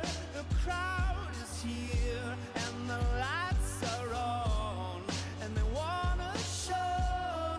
Oh, oh, oh, yeah. So chauffeur, come and take me away, cause I've been standing in this line for like 5 whole days. Me and security ain't getting along, and when I got to the front, they told me all of the tickets were gone. So just take me home where the mood is mellow, when the roses are thrown, M&M's are yellow, when the light bulbs around my mirror don't flicker. Everybody gets a nice autograph picture, one for you and one for your sister, who had to work tonight but is an avid listener. Every song's a favorite song and mics don't feedback. All the reviewers say you need to go and see that, and everybody claps cause everybody is pleased, and then they all take the stage and start performing for me like ha ha ha ha. Welcome back to the Mac and Main Show, 98.1 WQAQ, the soundtrack of Quinnipiac. Jack Main, Steve McAvoy in the studio for you. It's 11:15. We're getting into our last part of the day. You want to play the game? I'm honestly not happy right now. Steve's not happy. He's a little upset. Because I'm getting ridiculed for a take where Marshawn Lynch has played 12 years in the league. Carson's played 3, and Carson's on pace to smash his records anyways as a Seahawk. And he's a dual threat player. I will say, I will die on the hill and say that. I will say only time will tell. That's and we're gonna put the matter to bed. But let's play a game. Sure. Let's play a game. It's called Guess Who I Am. And Steve, before the show, was touting his knowledge on the NHL, and then also said you can go ahead and throw some. I mean, I know players. I'm not going to tell you who won the 2012 Stanley Cup. I honestly can't tell you that. I honestly couldn't tell you either. Was it? Well, I know Boston won 2011. Did we aren't going to goals. Did like Toronto win 2012? Dude, I have no clue. I have no idea. What do you think about the Rangers right now? Well, they have no defense, considering Tony DeAngelo's gone because he's a racist, and they're stuck with Jack Johnson, who there can only be one good Jack Johnson, and then that's the singer. So, yeah, I mean that's fair. That's fair. I mean, here's the thing: I don't know too much about the NHL. So, here's how the game works. I got 10 players, 10 athletes on a card. They're all current, active American athletes. They progressively gets harder as the list goes down. Mm-hmm. You good? Yeah. You ready to rock? Okay. First player. I'm gonna give you the sport and then it's their accolades. You got to tell me exactly who it is. I might have to adjust some of these as we go because I don't know how much detail I gave. Oh jeez. First one. I play in the NBA. I'm a 2-time champion, 2-time Finals MVP. I played for 3 years. And I've also won a league MVP. Who am I? Kawhi Leonard? No. Hasn't he won 2 rings? He has. 2 Finals MVPs? He also has, yes. Hold on, so what's the last number there? He's won a league MVP. 2 titles, 2 Finals MVPs, MVP. I can give you the year that he started in the league. It's not James Harden because he's never won a ring. Did Kevin Durant win 2 Finals MVPs? Is that your final guess? I don't think he did. Oh God! Wow, we're already starting on the wrong foot. Is it KD? Yeah. Okay. It is KD. Jeez. Okay. Second player. So you're 1 for 1. Kind of. For 1. Kind of. You're like half for modified 1 for 1. 0.5 for 1. Hey, look, it rounds up. Half credit works. NHL. I'm a 1-time champion, a 12-time All-Star, a Ross Award winner, and a 9-time Richard Award winner. Who am I? Richter Award winner? Wow, this shows how little you know about hockey. 12-time All-Star? Mm-hmm. One-time champion? Mm-hmm. Ovi. Yeah. That was easy. There we go. It's only going to get harder, though. Great. Third player. I was just traded. This is MLB, by the way. I'm a four-time All-Star. MLB? Yes. Okay. I'm a 4-time All-Star, 2-time Silver Slugger Award winner. He's Googling right now. He's typing away. No, I'm texting him about this Carson debate. Because I'm getting word now that Chris Carson very well could be better than Marshawn Lynch, and the historic the history of we're not talking Seattle about running backs is very thin, considering Sean Alexander is the only other person who's relevant. Sorry, go ahead. I was just traded. I'm a 2-time Silver Slugger Award winner and a 4-time All-Star. Who am I? There's one more. What do you mean there's one more? There's one more accolade, but it'll kind of give it away. He was just recently traded? Yeah. Mookie Betts? No. 2-time All-Star.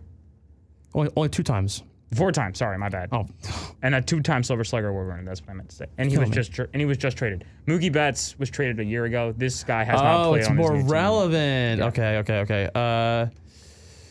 Wow. Who was recently traded? That was big time in the MLB. This is gonna be embarrassing if I get this wrong. I feel. Francisco Lindor? Yes.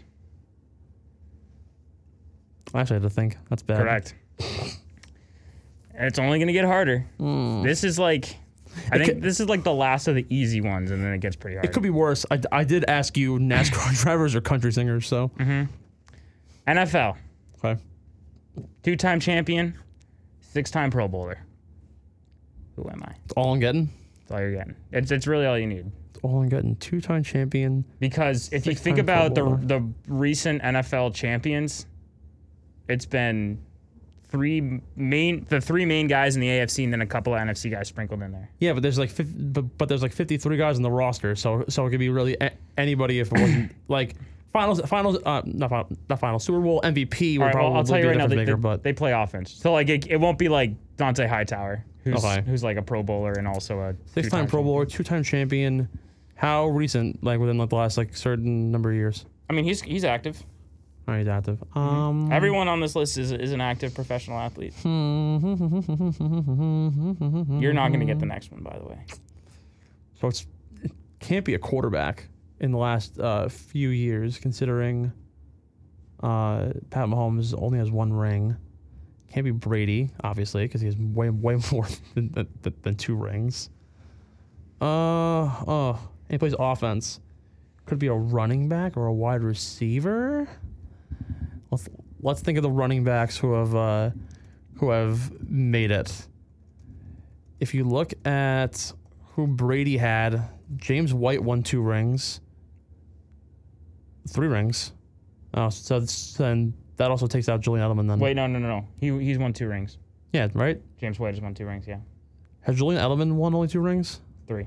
3? Damn. Not a Pro Bowler.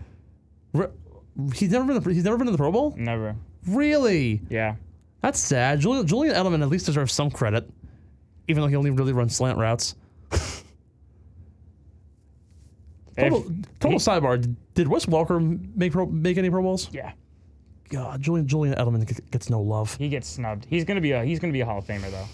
Is it Russell Wilson? It is not. Russell Wilson's a 1-time champion. Oh, damn, you're right. My God. All right, I don't know this. You're really giving up? Yeah, I don't know. Big Ben. Ben Roethlisberger. Those are old Super Bowls though. They are. Those are real old Super Bowls. They're Super Bowls though. I was thinking last like 8 years, 6 years. That's rough. Okay. Number 5. You will not get this. All right. I will accept the first name. First name is 3 letters.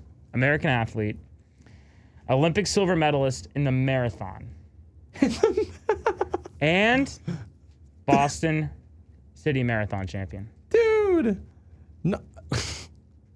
More people watch a dog show than they watch the New York City Marathon. Boston City Marathon. Whatever. And it's also the most famous marathon in America. Even worse. Dude, you are disrespectful today. I can't believe this. You're telling me that like, do you tune in to watch the marathon? Yeah, of course I do, because I'm a Boston fan.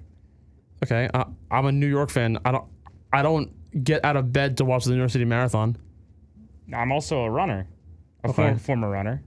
Yeah, and I care about it. I was a 2-year sprinter. I don't also watch every Olympic sprint, only the important ones. Yeah, it's only because I'm never gonna get this. Meb Kalijabai. I can't even pronounce it. He's an American though. He's the first American to win the Boston City Marathon when he won it in 2014. Interesting. Boston City Marathon is the most famous marathon in America. Okay, I can imagine. NHL. 3-time champion, 2-time Smythe Award winner, 8-time All-Star. Smythe, so it's a goalie. Sweet, right? No, Richter's a goalie. No, I'm stupid. Conn Smythe? No, he's a forward. I don't know the awards very well in hockey. I just know they exist. Read the numbers again. 3-time champion. Yep. 2-time Smythe Award winner. 8-time All-Star. Offense or defense? Let me look that up. Oh, man. I think they're offense. You think they're offense? Yeah. 3-time champion? He is a center, whatever that means. Sidney Crosby. Yes. Boom. Barely. No, I was there. Okay, NBA. All right, this is a little more up the wagon. Maybe. 3-time NBA champion. He has played for 6 teams. And over his career, he averages 8 points per game and 5 rebounds. So he's a role player. With 3 rings. Oh, man. Well, all right, so fun fact, there are a lot of players that have a lot of rings but didn't really contribute. If you remember, Brian Scalabrine has a couple with the Celtics. James Jones is a really interesting player because he was on every LeBron team throughout the Heat days and with the Cavs. So he was a big proponent, but he isn't a 3-time champion. Well, no, he doesn't average the numbers. 8 points per game, 5 rebounds. He's played for 6 teams. 3-time champion. When's his most recent ring? If I tell you, it's going to give it away. Will it, though? Yes. 3-time champion, role player. Has won 3 rings. I'll give you a position. Yeah. Yeah. Forward center. Forward center. He may have played during the Warriors era. It's not Zaza because he wasn't there the whole time. Can't be Andrew Bogut. It's a good guess, though. I like Bogut. I like Bogut as a guess. Kevon Looney? Probably not. He couldn't have played for the Cavs because the Cavs only really won 1. I'm going to go Serge Ibaka. Incorrect. I know he's won a handful with the Raptors and with teams in the past. You just tell me when you give up. So you said it was a good guess saying Andrew Bogut. Yeah. So he was around the Warriors era, maybe. I feel like Draymond had to have averaged more than 8 points per game and 5 boards. Is it Draymond? No. I was gonna say Draymond hasn't played for 6 teams. Oh damn! Wow, that one actually is thrown for a spin because I totally forgot to even think of that. I'm giving you one more guess. He was a forward center. Couldn't have been. No Cavs player played for that many teams. No Warriors player played for that many, for that matter. I'll give you one final hint. He's played for both those teams. Really? Yeah. JaVale McGee. Damn. I should have guessed that one. Okay. Yep. So that's like kind of a point. You worked your way to an answer there. You worked your way to an answer. And of course, if I told you his last ring, you would have been wrong. Or you would have gotten it right away. Yeah. He won one last year. So MLB. 2-time All-Star and a batting champion. As in led the league in batting average. Yeah. And has played for 3 teams over his career. Second baseman. How long has his career been? 2013. DJ LeMahieu. No. Second baseman? Second baseman. Played for 3 teams. Yep. And won a batting title. I think DJ LeMahieu might have won 2 batting titles. I think he's only ever won 1. Yeah. He's he's won 2. I think he's won 2. He won 1 with Colorado and he won 1 last year. And he's a second baseman? Mm-hmm. Oh, man. Wow. He has a couple spurts in the outfield, though. Yeah, he's a 2-time batting title. LeMahieu? Yeah. That's impressive. Good for him. Yeah, he won 1 with Colorado. He batted .348, and then this past year in the farce of a season, he hit .364. I'm thinking of recent batting champions, and I keep thinking Tim Anderson, but he hasn't played for 3 teams. Played for multiple teams, but has 2 batting titles. Second baseman. Are you sure he's a second baseman? 100%. Because I would say Jose Reyes, because he's won 1 or 2. But he's a shortstop. His career began in 2011. He made his first appearances in 2011. And he's still active today. Yep. Second baseman across the MLB. And he's a 2-time All-Star, if I didn't mention that. Oh, that's it? Just two times? Just a 2-time All-Star, yeah. Huh. Man, wow. You really are getting me on these. I feel bad for the listeners that have to hear me led the league in hits. Led the league in hits. The year he won the batting title.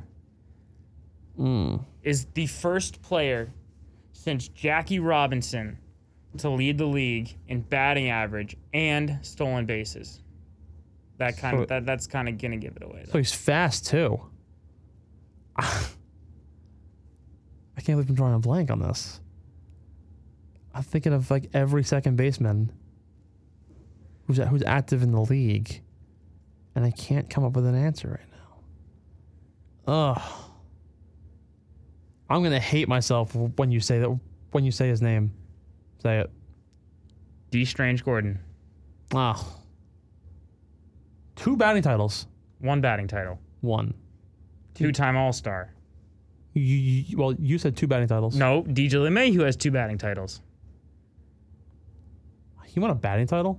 Yeah. That's impressive. 2015. He batted .333, stole 58 bags, also led the league in caught stealing. And that's to be expected. Yeah. Which means he led the league in attempts as well. That has to mean. Okay. You ready? Yeah. For the second to last one? Yeah. Actually, we got an extra one as well. NHL. Last year's goal scoring leader. Last year's goal scoring leader? Mm-hmm. What are the other accolades? That's what I'm going to give you to start. Plays in the NHL. Yep. Last year's leading goal scorer, Leon Draisaitl? No.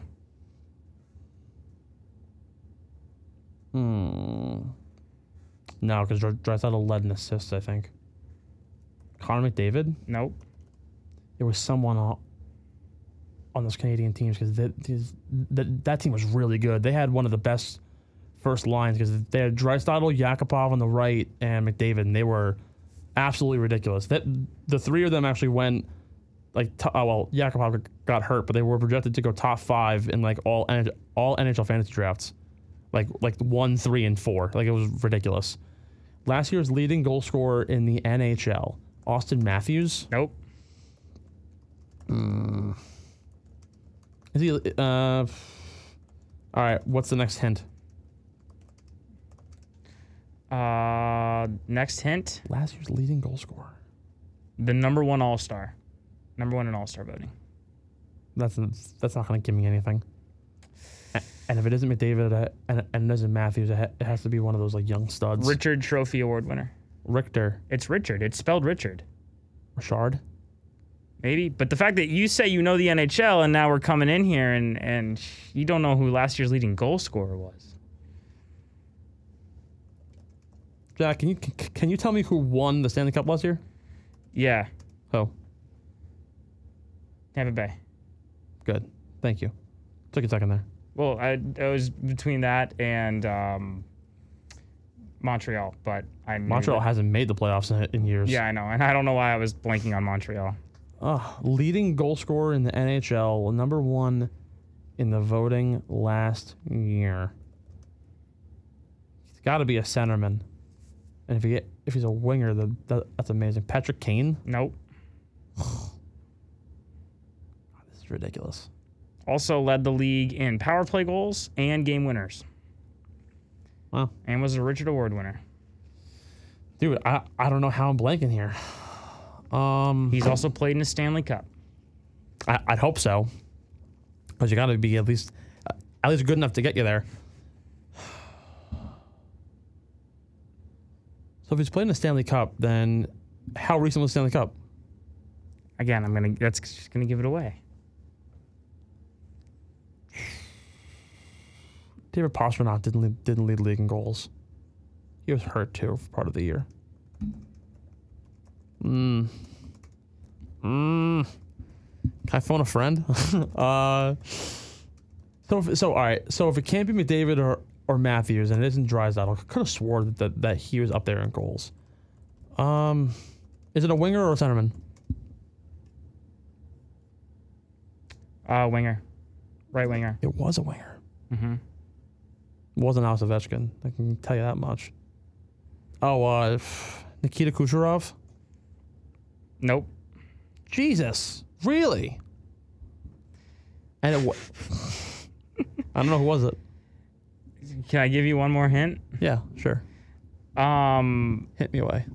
You said his name already. What? Yeah.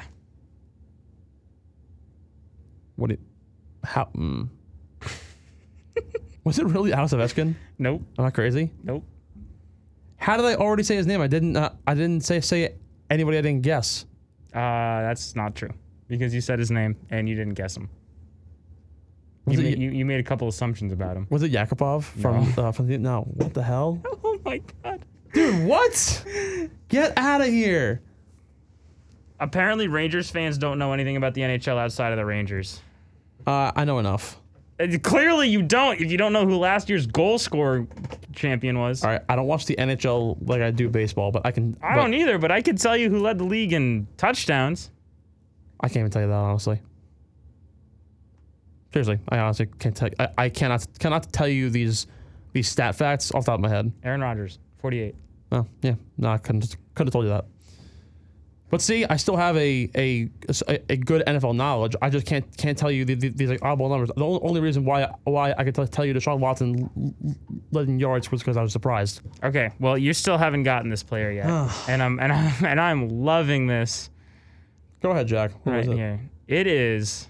Drum roll, please. Wait, you've already said his name. Are you sure you don't want to go back over? Well, I clearly don't know who you're actually who it actually is. The number one All-Star last year, led the leading goal scorer last year, the Richard Trophy Award winner, and played in a Stanley Cup. It is David Pastrnak. Damn! Wow, he was hurt actually, and he's still wow. I don't think he was hurt. I'm thinking of this year. He started on the IR. That's impressive. Good for him. Played in 70 games last year. He wasn't hurt. 48 goals last year. Led the league. Wow. 20 power play goals. Who was second? Do you know? I'd have to look. Could you look? Because now I'm curious. I guarantee you every name that I brought up had to have been somewhere in the top 10. Leaders. Let's see. Goals. Ovechkin was 2. Yep. There you go. Okay. Ovechkin was actually tied for first, but Pastrnak was the name I went for. Damn it, Jack. Who do you think? Who was the Toronto guy that you named? Matthews. Yes, he was third technically. Where's McDavid on there? McDavid. If he even is there. Connor McDavid. Yeah. 34, 10th. How about Leon Draisaitl? 4th, 43. Yeah. Okay. So I named you everyone in the top 10 except for David Pastrnak. Except for David Pastrnak. That's ridiculous. Except for number one, the one that mattered. Okay. Hey, well, Ovi was tied, so I want half credit there. No, because you named like every single player. They tied. Yeah, but I gave you the other things that also should have given it away. Okay. Right. Number 10, NFL. 1-time Pro Bowler, 3-time All-Pro wide receiver. And the last hint is going to give it away. I just kind of want to see how far you can get with just that. Say it one more time. 1-time All-Pro. Yeah. 3-time Pro Bowler. Last hint gives it away, but I'll tell you right now, he's never played in a Super Bowl. And he has been one of the more prominent wide receivers in our era. Michael Thomas? No. DeAndre Hopkins? Nope. How relevant is he now, like in terms of the? Not terribly relevant. Oh, all right. But he's still technically active. Okay. AJ Green? No. That's it. That's it. Oh, that's a solid. That's a solid guess. Yeah. Well, the All Pro is well, actually hasn't played in a Super Bowl. Is probably the harder one in terms of figuring it out, because there's such a limited amount of players that have played in the most recent Super Bowl, considering how often the Patriots were in it. Also, AJ Green has never made an All Pro. I didn't know that. I thought he would have. I thought he would have as well. I mean, he was consistently one of the best wide receivers in the league for quite some time. Yeah, in like the mid 2010s. Yeah, like 2011 to 2017, he was a Pro Bowler. Yeah. 16 games consistently. Didn't lead the league in anything. So he's a wide receiver who's been one All-Pro, but has never played in a Super Bowl. Never played in a Super Bowl. And the final hint is he caught it. What? The final hint, he caught it. Dude, what? Oh, the call, he caught it?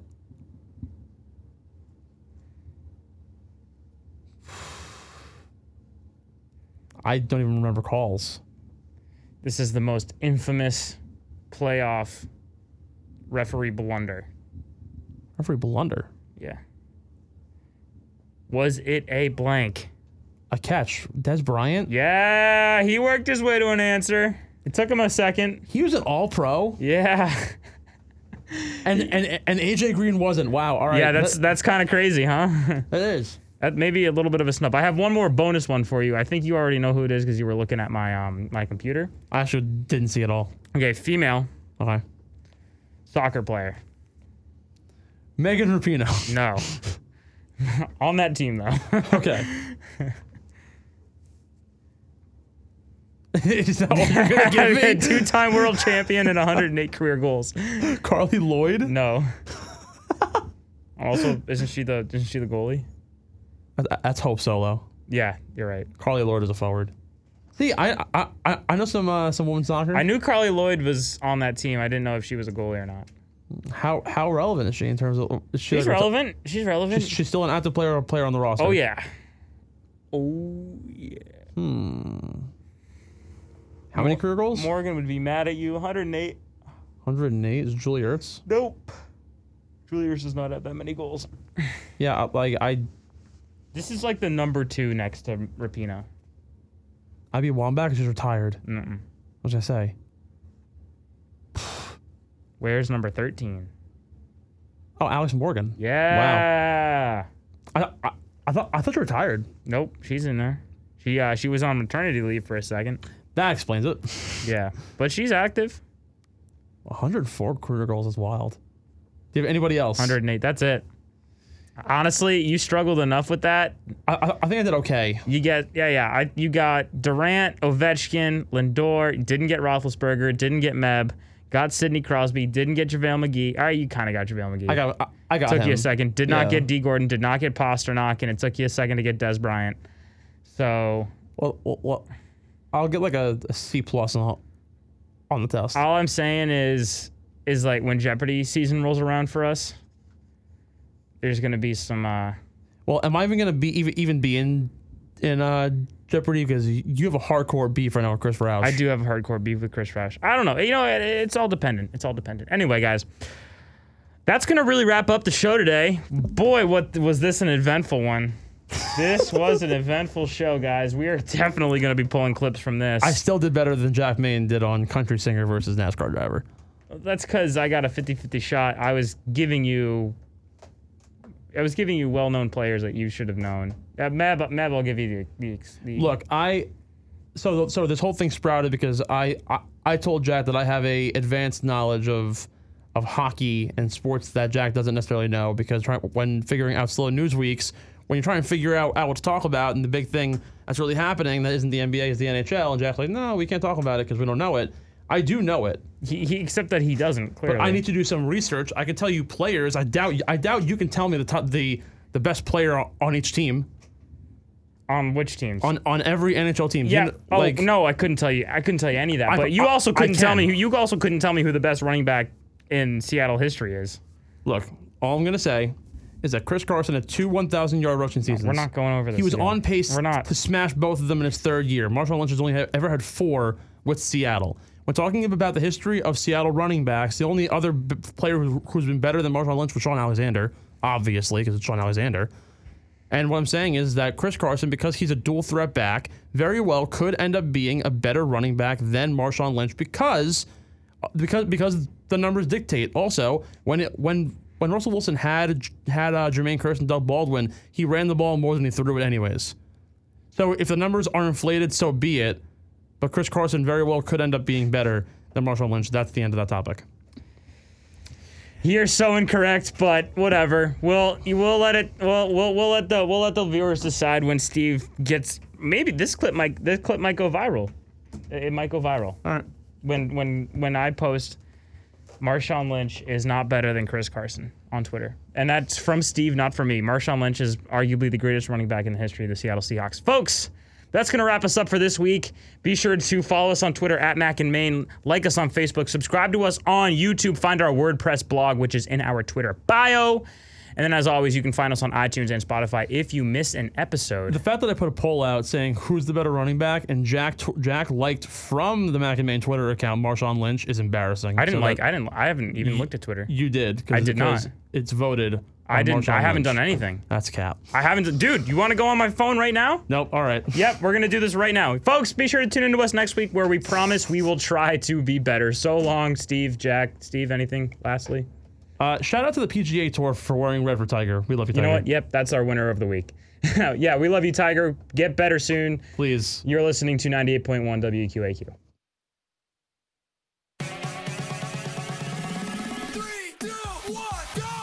Ladies and gentlemen, you're listening to 98.1 WQAQ. I'm a firefighter. A teacher. I'm a farmer. I'm a barber. A waitress. A mom. We're all part of your community. Every day we move in and out of each other's busy lives. It's easy to take for granted all the little moments that make up our everyday. Some are good, others not so much. But that's life. It's when you experience a moment of uncertainty. Something or someone's behavior that doesn't seem quite right. These are the moments to take a pause. Because if something doesn't feel right, it's probably not. It's not about paranoia or being afraid. It's about standing up and protecting our communities. One detail at a time. Because a lot of little details can become a pattern. We trust our instincts. Just like you should. Because only you know what's not supposed to be in your everyday. So protect your everyday. If you see something suspicious, say something to local authorities. Hey, it's Emma Spagnolo, General Manager of WQAQ. Are you looking for a fun and creative way to get the word out about your business while trying to appeal to a young group of college students? Well, look no further. WQAQ is Quinnipiac University's student-run radio station. Here at WQAQ, we allow businesses of all kinds to advertise their products and services to our dedicated listeners. All we ask is that you provide our production team with copy points for your desired ad, and we'll come up with a professional and fun radio spot that will play at least 20 times per day. That's 140 times per week, and 1,800 times per month. WQAQ, the soundtrack of Quinnipiac. Dad, this is fun. I didn't think I'd like kayaking. Well, I'm glad you enjoyed it, but I think it's time to head back in. Okay. Can we come back? Sure. Tomorrow? Let's check with Mom. Hey, be careful getting out of the boat. It's a kayak, Dad. I'm gonna return the kayak. Just make sure you have everything. Yep. Can we walk home? How about a taxi? 233 North Maple, please. It's a short fare from your neighborhood to your naturehood. Visit discovertheforest.org to find a neighborhood park or green space near you. Also, find fun activities to do like boating and biking or camping and hiking, plus much more. It's all right in your naturehood. Best day ever.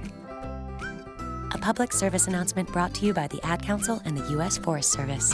You're listening to 98.1 WQAQ, the soundtrack of Quinnipiac.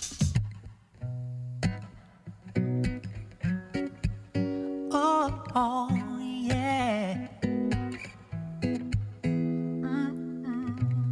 They say I'm too quiet.